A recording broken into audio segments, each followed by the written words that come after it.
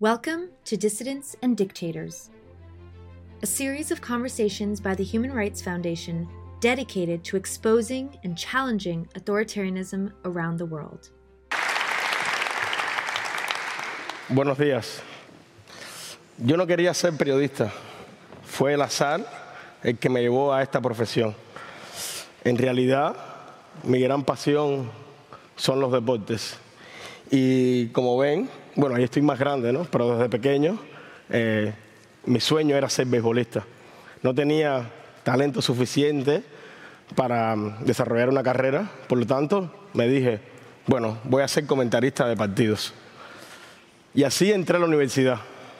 Pero cuando estaba dentro de la universidad, y como quizás puedan percatarse ahora, el público, las cámaras, me atemorizan un tanto, y evidentemente tampoco podía ser comentarista deportivo.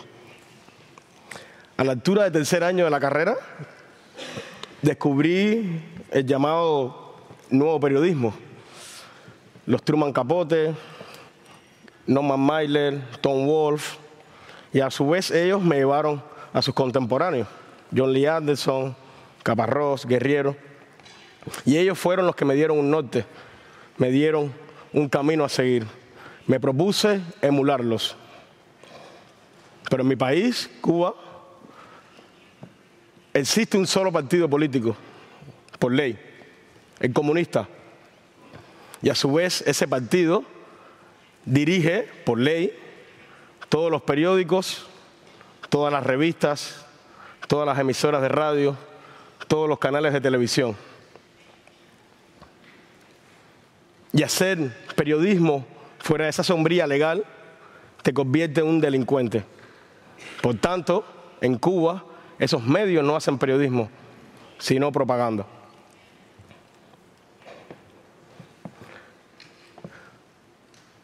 Tres años después de haberme graduado de la universidad, en 2015, el gobierno cubano permitió que sus ciudadanos se conectaran a Internet por primera vez. No escuchan más, 2015 los cubanos nos conectamos por primera vez a Internet. Y como ese espacio, ese ecosistema virtual no estaba legislado, bueno, pude cumplir mi sueño en un inicio. Unos amigos y yo fundamos la primera revista de periodismo narrativo, independiente, en Cuba.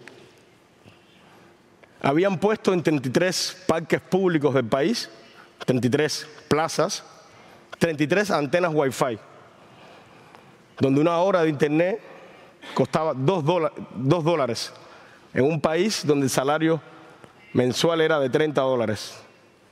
Prácticamente había que dejar de vestirse y de comer para conectarse a la red. Yo fui el director de la revista durante los primeros 4 años. Mi oficina era en una acera, en la calle, debajo del sol, de la lluvia, debajo de un árbol. Pero así comenzamos a contar las zonas más oscuras que el gobierno había tenido escondidas durante más de 6 décadas. Obviamente se enfadaron y nos fueron encima.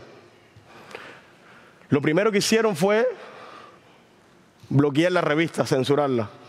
Desde territorio nacional no se podía acceder a la revista. Para ello había que conectarse a través de proxies o de VPNs, si no era imposible.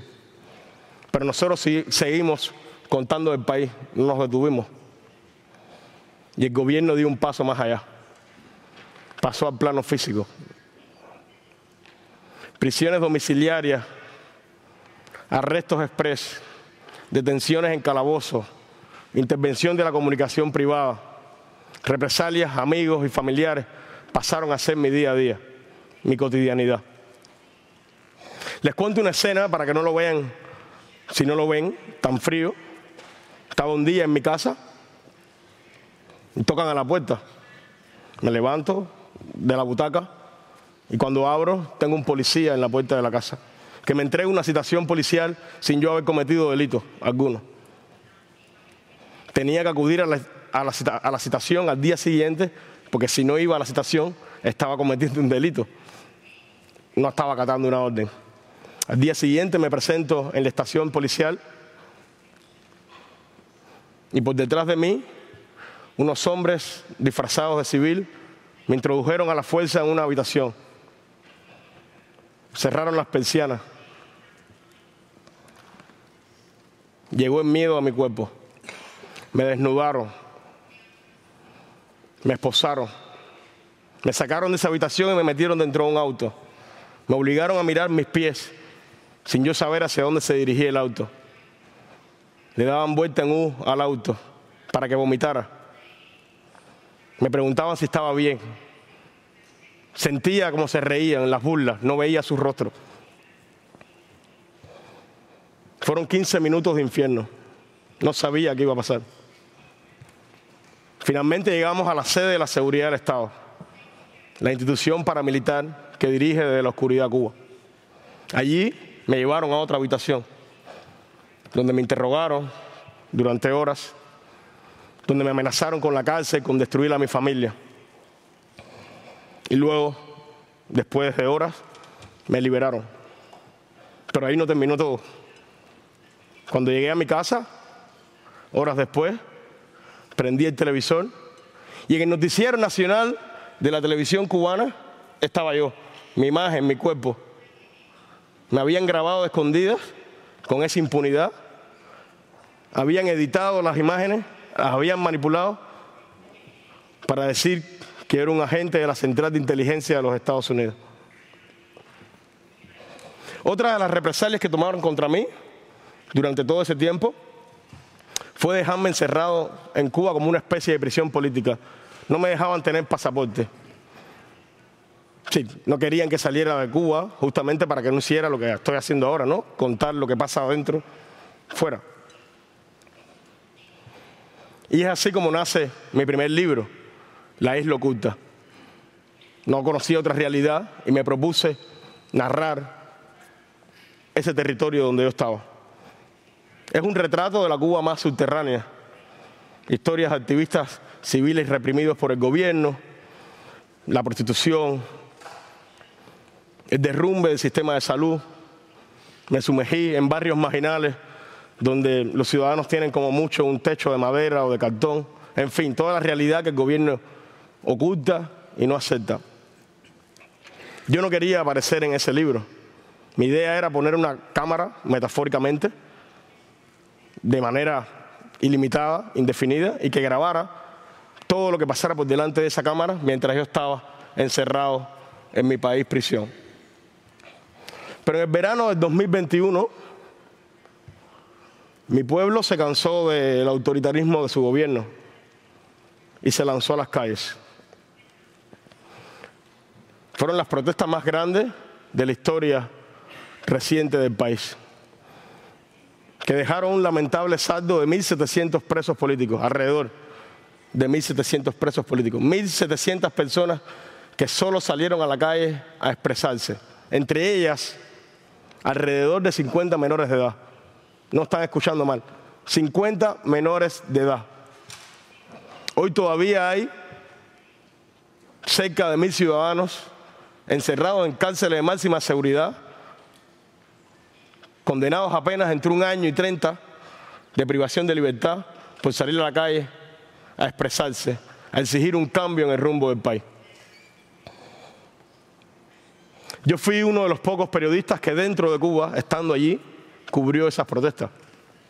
La mayoría de mis colegas ya había tenido que salir al exilio.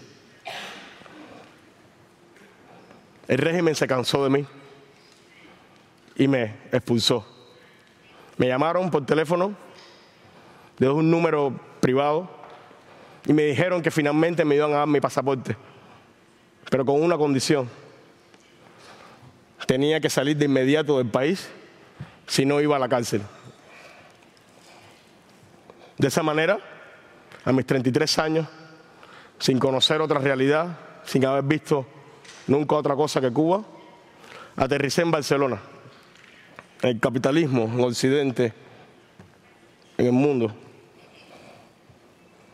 Nunca me había montado en un metro, ni siquiera tenía cuenta bancaria. Mi sensación fue la de volver a nacer. Todo me sabía lejano. Era como haber aterrizado en Saturno, otra galaxia.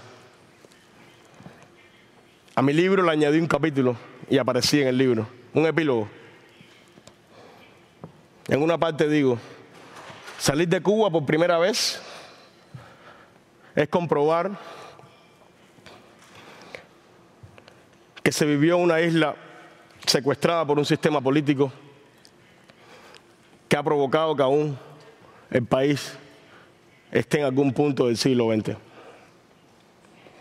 Como les decía, hoy vivo en Barcelona, pero no puedo regresar a mi país.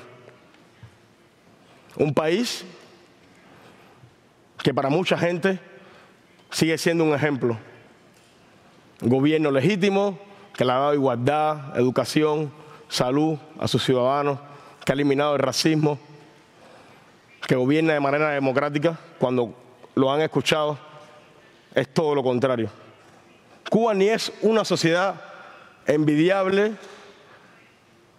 ni es una democracia ejemplar. Es todo lo contrario. Cuba es una dictadura que lo único que ha hecho durante las últimas 6 décadas es socavar el espíritu de mi pueblo. Mi historia es la historia de muchos cubanos. Muchos están aquí hoy, los conocen. Entonces les quiero pedir un favor, por mí, por ellos, por los que están en Cuba.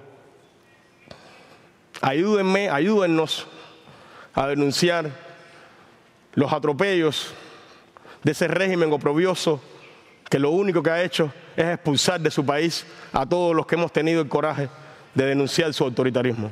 Muchas gracias.